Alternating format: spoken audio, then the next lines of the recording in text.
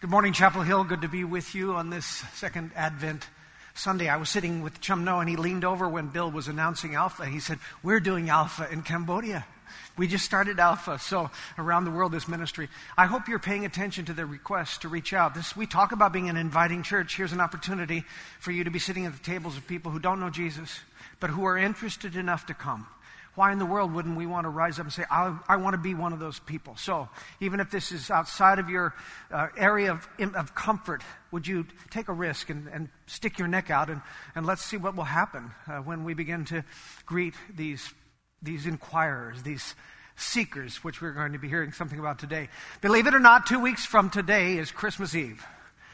Oh, yeah, I know. You think it's coming fast for you. It's like a train coming down the tracks towards us. There will be 6 services that weekend. We're going to have a Saturday night service here at 6:30, and then in the morning a 10 o'clock service, and I think a 5 o'clock. It's all in there. The first 3 are kind of family-type services, and the second 3 in the evening are going to be more traditional service. We need your help. May I remind you that we're not doing this just so that we can enjoy ourselves. This is also our witness to the community, and we need some help. And one of the coolest ways to help, and I know that the guys love this, is our Chapel Hill version of the lightsabers, where we get to boss people around in the parking lot. Who doesn't like to boss cars around with a tool like this? So I want you to come to worship one time and bring your friends, and then I want you to work one service. And you can sign up. There's a white, I might just preach with this. There's a whiteboard out there, and would you please go out and fill out all those spaces? Don't even give anyone else a chance to fill out the spaces, because the 9 o'clock crowd steps up and says, "We are in. We need your help." And it'll be great. We're going to have thousands of people there that night, our chance to witness to the birth of Jesus. So I hope you'll be a part of that. Cindy and I were not able to be with you last week because we were on the East Coast, and we went there for several reasons. Originally, we planned the trip for 2 reasons. One was to visit our daughter. Rachel graduated from seminary last June. She's passed all of her ordination exams, by the way, and yeah, that's pretty good. She's serving in a great EPC church in Richmond, Virginia, as a pastoral intern, talking again about going to Kenya. Her mom and I are so thrilled about that prospect. We are thrilled that our daughter's willing to serve the Lord wherever He calls her. We wish that God would call her a little closer than Kenya, but we'll see.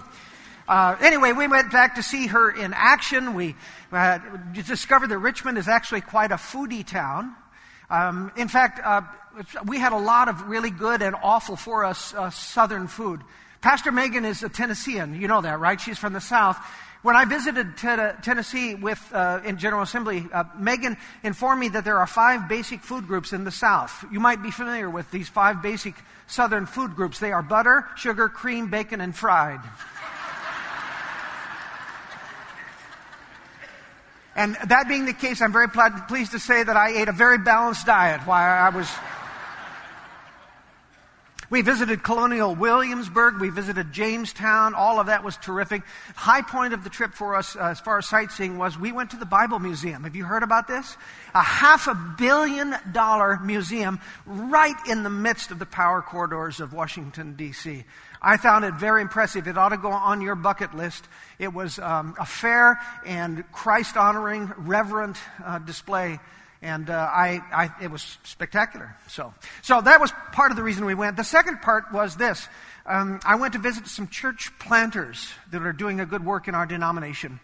For the first time in my ministry, I and our elders are talking about the possibility that Chapel Hill should consider planting new churches.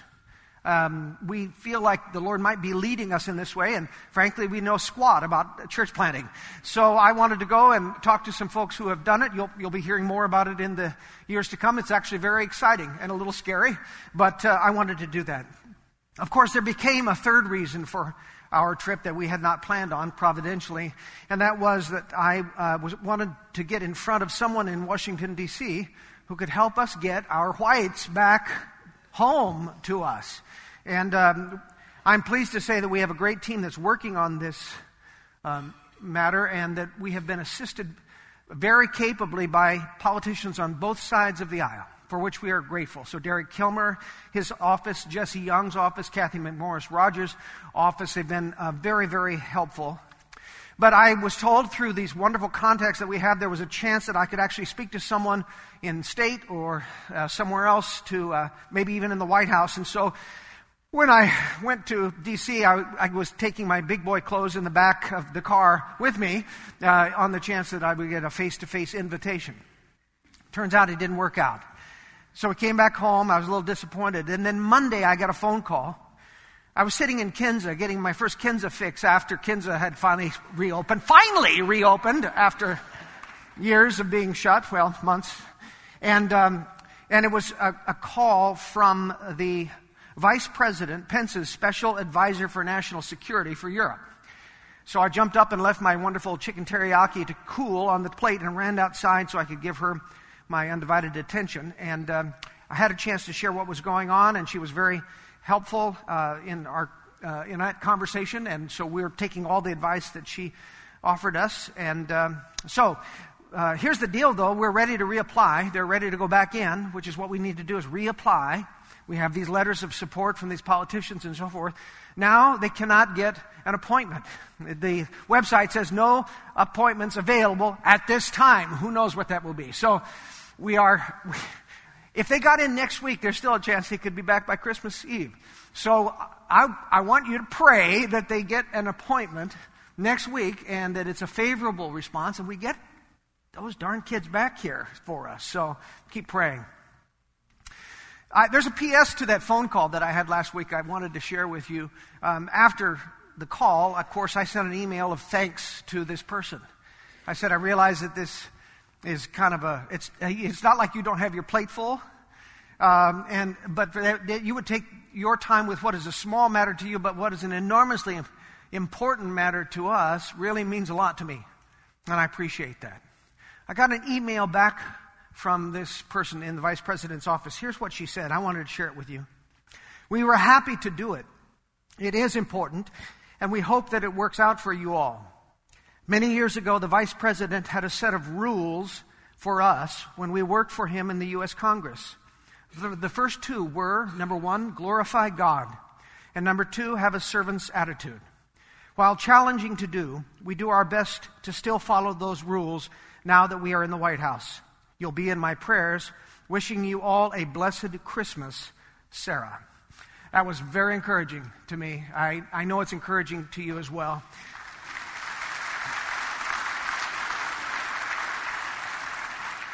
So I encourage and invite you to continue to keep praying passionately about this matter. It struck me that this gracious response that we got from a person who is in kind of in the circles of power in our nation provides a very striking contrast to the response of the character who plays the lead in the story that I want to share with you today in this Advent season. We've been talking about inviting God and the fact that we are called to be inviters as well. And it's really a remarkable story when we look at the people that God invited into that first Christmas story, the story of His redemption. He invited a nobody, no-name little teenage girl from Podunk, Nazareth, to be a part of His salvation story. He invited the scum of the earth shepherds, which is how they were perceived by Jewish society, these folks who were considered nothing more than thieves. He invited them to be among the first who were going to witness and worship to the birth of Christ. These are remarkable invitations because these are nobodies. These had no power. They weren't counted as insignificant in their culture. And yet God said, no, I want you, you're not insignificant to me. I want you to be a part of the greatest story ever told. But today we swing to the other end of the spectrum, to the story of really one of the most powerful persons in the land at the time. His name is King Herod. Herod also was invited to the Christmas story. His response was just a little different and a little more discouraging. I share that reading from Matthew chapter 2, beginning with verse 1.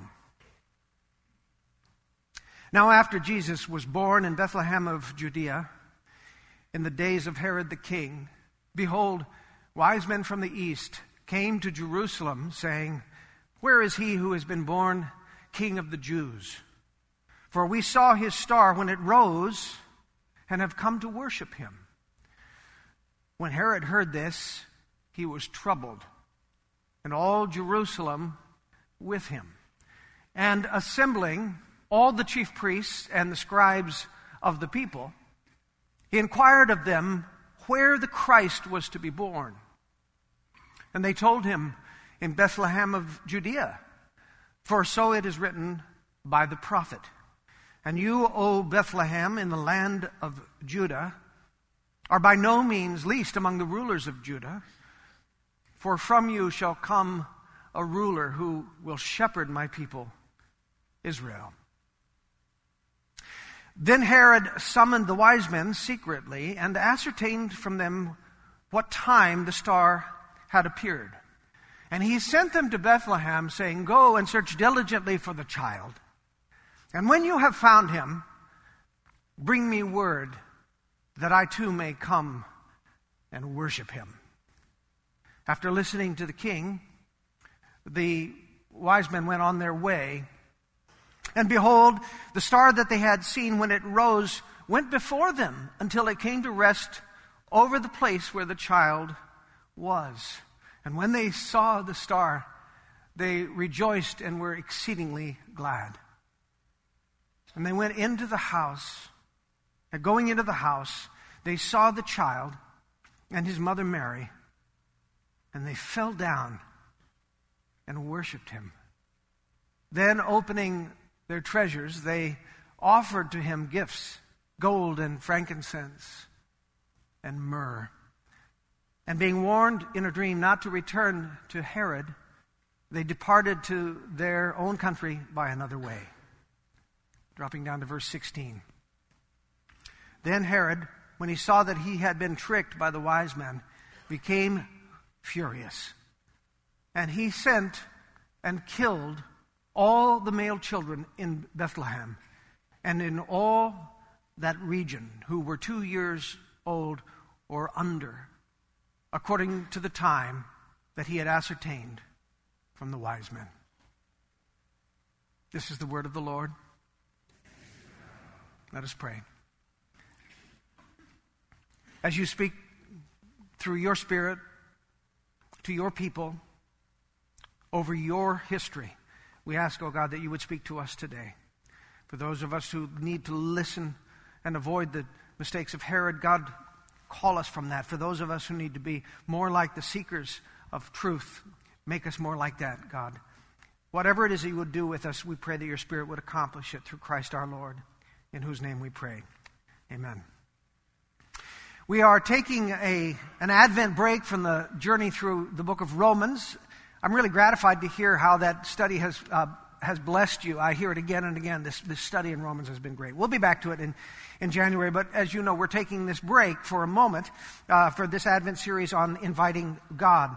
But if you've been in the book of Romans with us, one of the things you will be amazed to discover is how this gospel, that's the good news that Paul is talking about. This good news that God, through his Son Jesus, has sent him to propitiate, to wash away the sins of us and to draw us into relationship with him, to break the back of sin. One of the most amazing things we discover when Paul is writing to them is that this gift was not just for God's chosen people, which one might have expected. It wasn't just for the Jews, but in fact this gift of salvation in Christ was available to all people, to the Gentiles as well, to the non-Jews as well. This was particularly surprising to the Jews who thought that they had a lock on this whole salvation thing, who thought that they had a lock on the relationship with Yahweh. Now for them to discover that in fact, no, God loves the whole world, that was kind of shocking to them. And this account of the Christmas story that I shared with you today is a wonderful illustration of God's love for all of his world. In our text, we are surprised to discover that God invited not just Jews to be a part of the Christmas story. We've been looking at Jews the last 2 weeks, but Gentiles as well. And of course, the first examples that we see are the wise men, right? Or as my daughter called them when she was a little kid, the wise guys. The first example of the Gentile worshipers of Jesus are the wise guys. And these were pagan astrologers probably from Persia, probably from modern-day Iran. They weren't just astronomers, because astronomy and astrology was all rolled into one. They studied the movement of the stars, but they also believed that the stars guided human history. As a matter of fact, there's a Greek word that I'm sure you know for wise men, which is what? Magi. Say magi. And magi is the root word for what word? Magic, magician. They were viewed to be spellcasters. They were magicians, these guys. Pastor Ellis is scheduled to preach a sermon just on the Magi. And by faith, I'm not going to steal any more of his thunder. You'll have to come back, and Lord willing, he will bring this message himself. But as it turns out, the Magi are not the only Gentiles in this story. The other one is a surprise one to you. The other one is the king of the Jews, Herod. Did you know that Herod was, in fact, not a Jew? He was an Idumean. He was from the land of Edom. He was the king of the Jews because the Romans recognized in him a certain ruthlessness that would be very handy to them for their puppet king. So Rome appointed this non-Jew, technically a Gentile, to be the king of the Jews because they knew they could count on him to carry out their wishes in a ruthless fashion. And they were not disappointed. Herod was effective and greatly feared and despised by his subjects. He was called Herod the Great. And he served in that role. He sat on that throne for 33 years. That's a long time. Herod the Great was known for a lot of things. One of them was his building projects. He built massive projects around the kingdom. One of them was one that you would be familiar with. It's called Masada. Masada was his mountaintop fortress built by Herod. Another one that you may not know is that Herod was the responsible party for the rebuilding of the temple in Jerusalem. It was a pretty haggard, decrepit affair when he came to power. He said, we got to do better than that. Herod, you can still see Herodian stone that formed the wall that surrounded the temple area. Huge stones with a bookmark, with a picture frame surround. There was one of those stones that's the size of a Greyhound bus. It's amazing what he did in his building. Of course, he taxed the heck out of the people, and they didn't appreciate that, but he was known for his building. He was also known for being a paranoid murderer. Anyone that he considered to be a threat to his throne, off with their heads. He executed his own wife, Miriam, and he actually was pretty fond of her, but he thought she was a threat, so he killed her. He killed not only one son, but 2 sons and a third of his own sons because he considered them a potential threat to his throne. He also killed many other relatives and thousands of non-relatives whom he couldn't have cared less about. Caesar Augustus, the emperor, said of Herod, it is safer to be Herod's pig than Herod's son. That's saying a lot coming from a Roman emperor talking about the brutality of another ruler. This is what Augustus had to say about him. So it was into Herod's Jerusalem that the wise men made what was a 800-mile, probably 40-day journey. They stepped into Herod's Jerusalem and began to ask some very unsettling questions. In fact, we read that when Herod heard what they were asking, where is this child who was born to be king of the Jews? When he heard this, we are told that he was troubled, and all Jerusalem with him. One of the men in my life group, when we were looking at the text this week, said, why do you think all of Jerusalem was troubled with Herod? Well, let me help you with a modern day illustration. We'll call this the MJT, the Mark James Toon version of the Bible. Imagine if you heard this, it would probably make it clearer. When Kim Jong-un heard this, he was troubled, and all of North Korea with him. Does that make it clearer? When Kim Jong-un is troubled, not only the whole country, but the whole world is troubled. If he's upset, everybody's upset because that crazy man is willing to do anything to hold on to his power.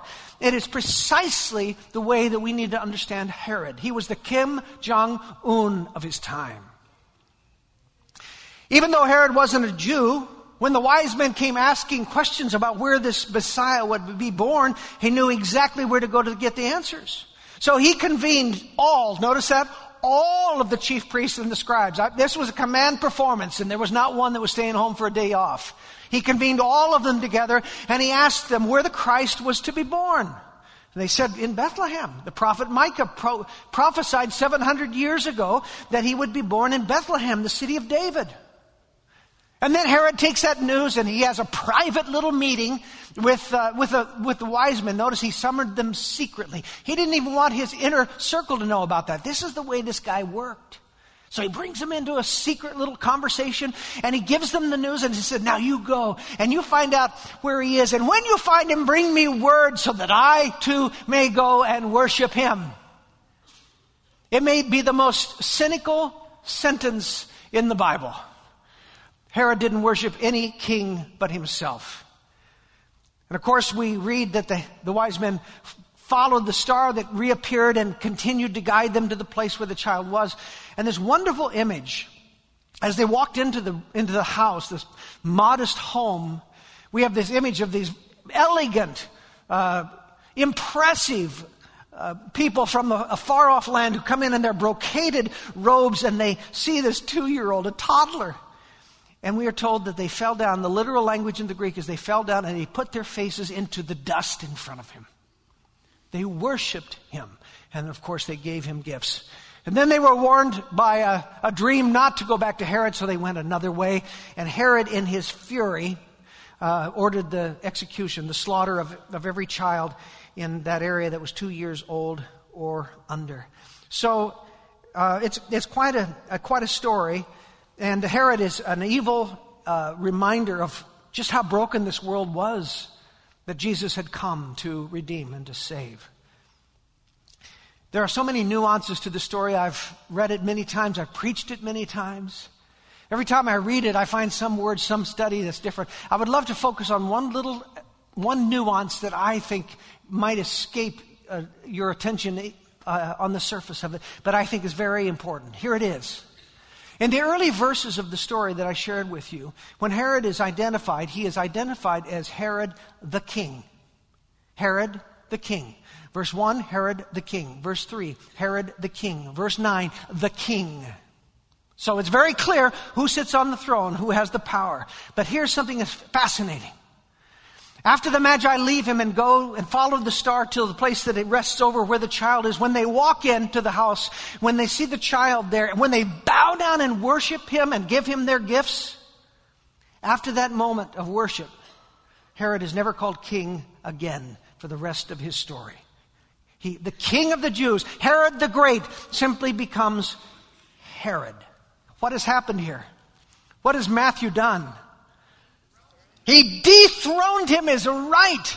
He demoted Herod. He dethroned him. The very thing that Herod was afraid was going to happen has happened. His power, his control, his throne has been ripped from his hands. And King Herod becomes Herod. It's a pity. Herod was invited into this story. He was invited in by the scriptures. He knew what to ask. He asked, where will the Christ be born? So it's not like he didn't know what was going on here. The scriptures, all of his religious intelligentsia, they told him what was going on. He was invited into that in the moment. He was also invited into it when he had that private little meeting with the wise men. He could have been drawn into this in a very different way, but Herod chose not to. He was not interested. But I want to play a little what if with you for a moment this morning. What if Herod had accepted the invitation of the wise men? What if he had gone with them? We all know the Christmas carol. It's the only carol really that talks about this in a way that we remember, that we sing to talk about the wise men. What's the song called? We three kings of Orient are. Say it. We three kings of Orient. Yeah, we know that song, right? Now, of course, I know they weren't kings. But it's a little more lyrical than saying, we three pagan Gentile astrologers of Orient are. You know, it just doesn't flow off the tongue. I know we don't know that there were three of them. We assume that there were three because of the three gifts, gold and frankincense and myrrh. But would you just play along with me for the fun of it? It's three kings, all right? And here's the question I want to pose. What if there had been 4 kings instead of 3? Bethlehem was only 6 miles away. Instead of sending the Magi as his spies, instead of plotting to kill this child to remove the latest threat to his power, what if Herod had joined the caravan? What if with them he had reacquired the guiding star? What if with them he had rejoiced exceedingly with great joy at this divine sign?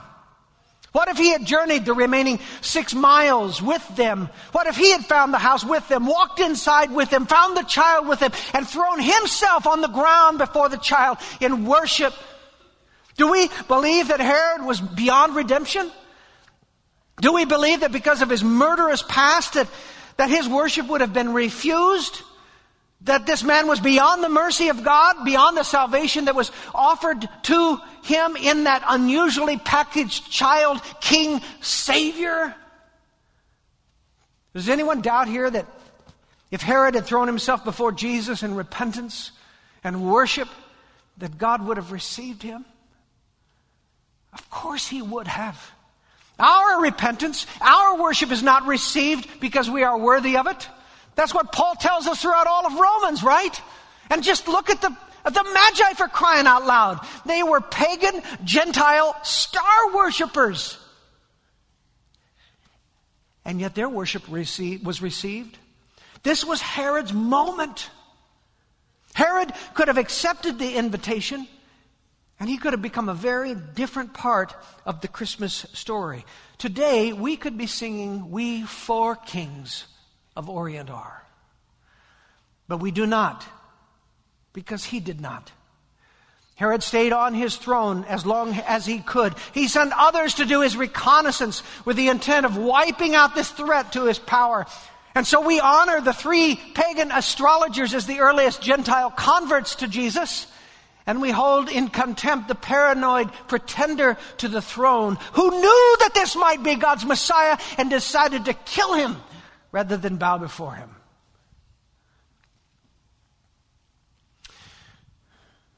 I was thinking this week of something that's never crossed my mind. Here's the ultimate irony of the Herod story.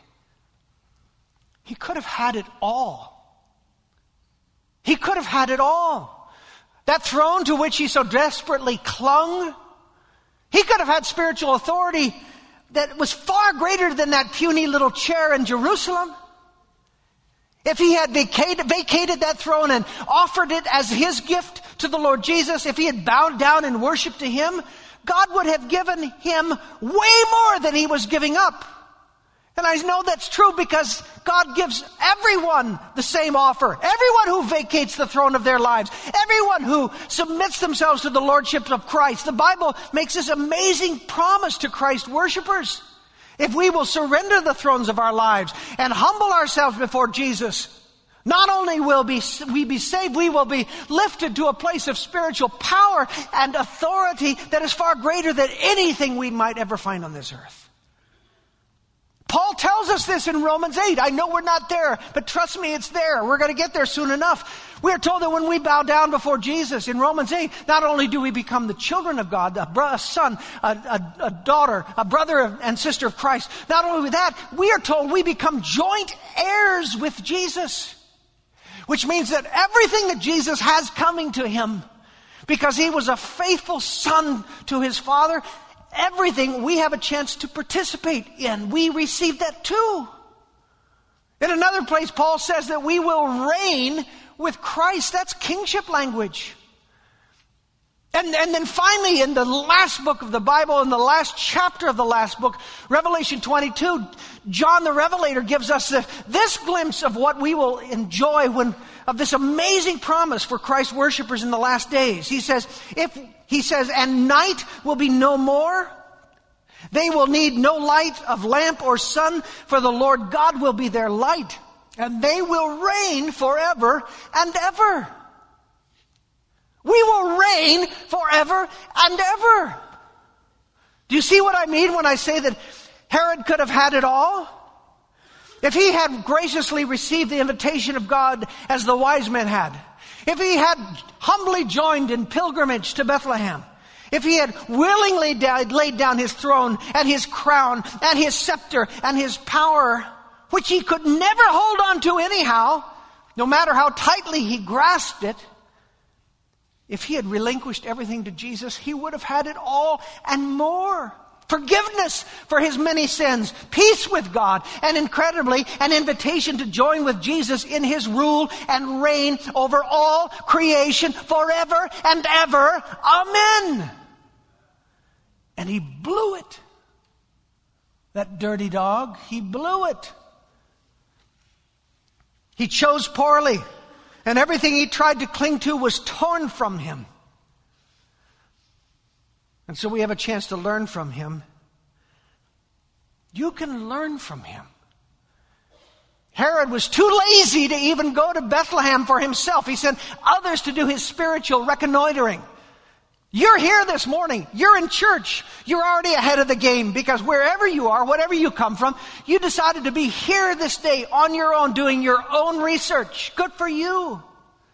And wherever you are spiritually, whatever your story is, however desperately you might think that you need to cling to your own power, to the throne of your own life, Herod's horrible choices are a cautionary tale to us.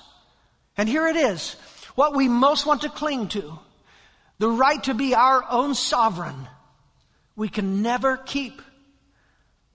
But if we bow in humility before Jesus, if we offer him the throne that we can never keep anyway, incredibly, he invites us to become his brothers, his sisters, his joint heirs, and he even invites us to reign with him over his Father's kingdom forever. That is God's gracious invitation to the Herod inside of us. But there's some magi inside of us too, and I want to speak to that part of us, to the seeker of God, the worshiper of Jesus, the ones who are inclined to throw themselves on their face before the Lord, because I know you are here today, more of you and the better of you in your own self. God is calling you, I think, out of this story to be an inviter this Christmas. I think God is calling us to follow the courageous example of the Magi. Think about this. What courage did it take for them to approach this notoriously murderous king of the Jews and say, yeah, do you know where the real king of the Jews is? I mean, you might think that's kind of stupid, and yet, what was their name? Wise men. So, I mean, they surely knew how dangerous this guy could be, right? It wasn't lost on them what they were risking when they made this ask, when they made this invitation. They probably knew that Herod would not join them on this pilgrimage. God certainly knew that Herod would not join them on this pilgrimage. And yet, they invited anyhow. They witnessed anyhow. They proclaimed anyhow. And maybe one of the lessons for us is this one. Ask. This Christmas, make the invitation. Even to Herod, even to the Herods in your life, even to those scary, irreligious, unlikely candidates as worshipers of Jesus, make the ask. They may say no, but who knows? They may end up on their face next to you in the worship of the Lord.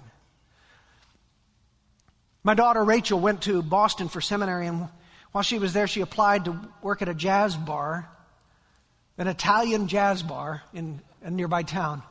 It was run by a guy that was kind of scary. In fact, she often talked about him as her mafioso boss. And he also was a very irreligious man. He was not interested in hiring Christians. He was not interested in hiring seminarians because he called himself, he and his wife both, but he called himself an evangelistic atheist. He was against God. And actually, as you dig into the story, you discover some of the why. They lost a child at the age of 4, a daughter at the age of 4. And so whether they really didn't believe in God or were just so angry and bitter at him, at any rate, it was kind of a scary environment for Christians. Rachel wormed her way into their hearts. She got hired. Within 3 years, she was invited to their all-day Italian Thanksgiving with the extended family. Come to find out that she was the age that their daughter would have been. And her love for them, her hard work, her faithfulness, her respect for their struggles, it gained her a hearing with these scary people. She left and went to Richmond, and then a few weeks ago she went back. and took along a book to give to Mrs. Scary. It was a Bible study for new believers, for those who were inquiring, who were searching. She gave it to her and said, if you'll read this, I'll read it with you. The next day on this woman's Facebook page, she posted, Rachel, the challenge is accepted. Let the journey begin.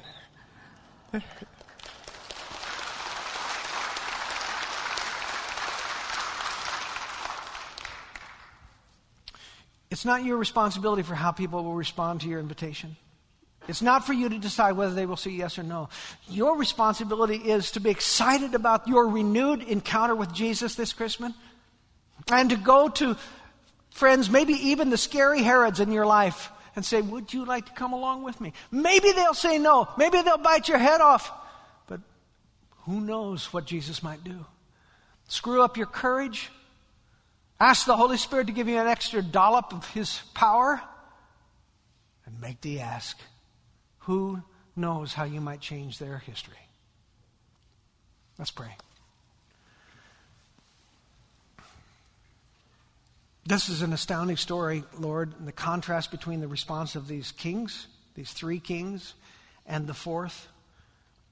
These who, they didn't even live in a land where this was the prevalent faith, but they were hungry for you, and so they came searching. And you helped them, you guided them, you gave the star, you brought them to their scripture. And then here was the guy sitting right in the midst of everything who should have known it all. And he wanted to kill it. Lord, I pray for those who are here this day who they are seeking. And I pray, God, that your Spirit would touch them and draw them to yourself in a way that they never even imagined. Maybe they were forced to come here today by wife or by husband, compelled to be here, Lord. I pray that you would, in your grace, invite them to be a part of your story and they would be irresistibly drawn. And God, I pray also for us as the inviters. We sit week after week with this incredible treasure of faith. We know we're supposed to ask, but hundreds of us have never even made one invitation, and especially not to the scary people. Would you set us free from the outcome? Would you instead give us the courage to step out this week, even to the scary Herods in our life, and say, would you like to come to church with me for Christmas? And then trust that you're going to do the work. I ask that you would do that in our hearts this day, Lord. In this story, we also see the enormous gratitude of the Magi who traveled hundreds of miles and presented their treasures before you, Jesus. When we make our offering, it's a recreation of that moment where we, out of our worship, out of our love, out of our gratitude, we say, gosh, I want to give you the best that I have to give. So right now, in this time of offering, Lord, I pray that that's what we will do. We'll give the best that we have to you because you gave the best that you had for us. We thank you for that, and we pray your blessing on gift and giver for Christ's sake. Amen.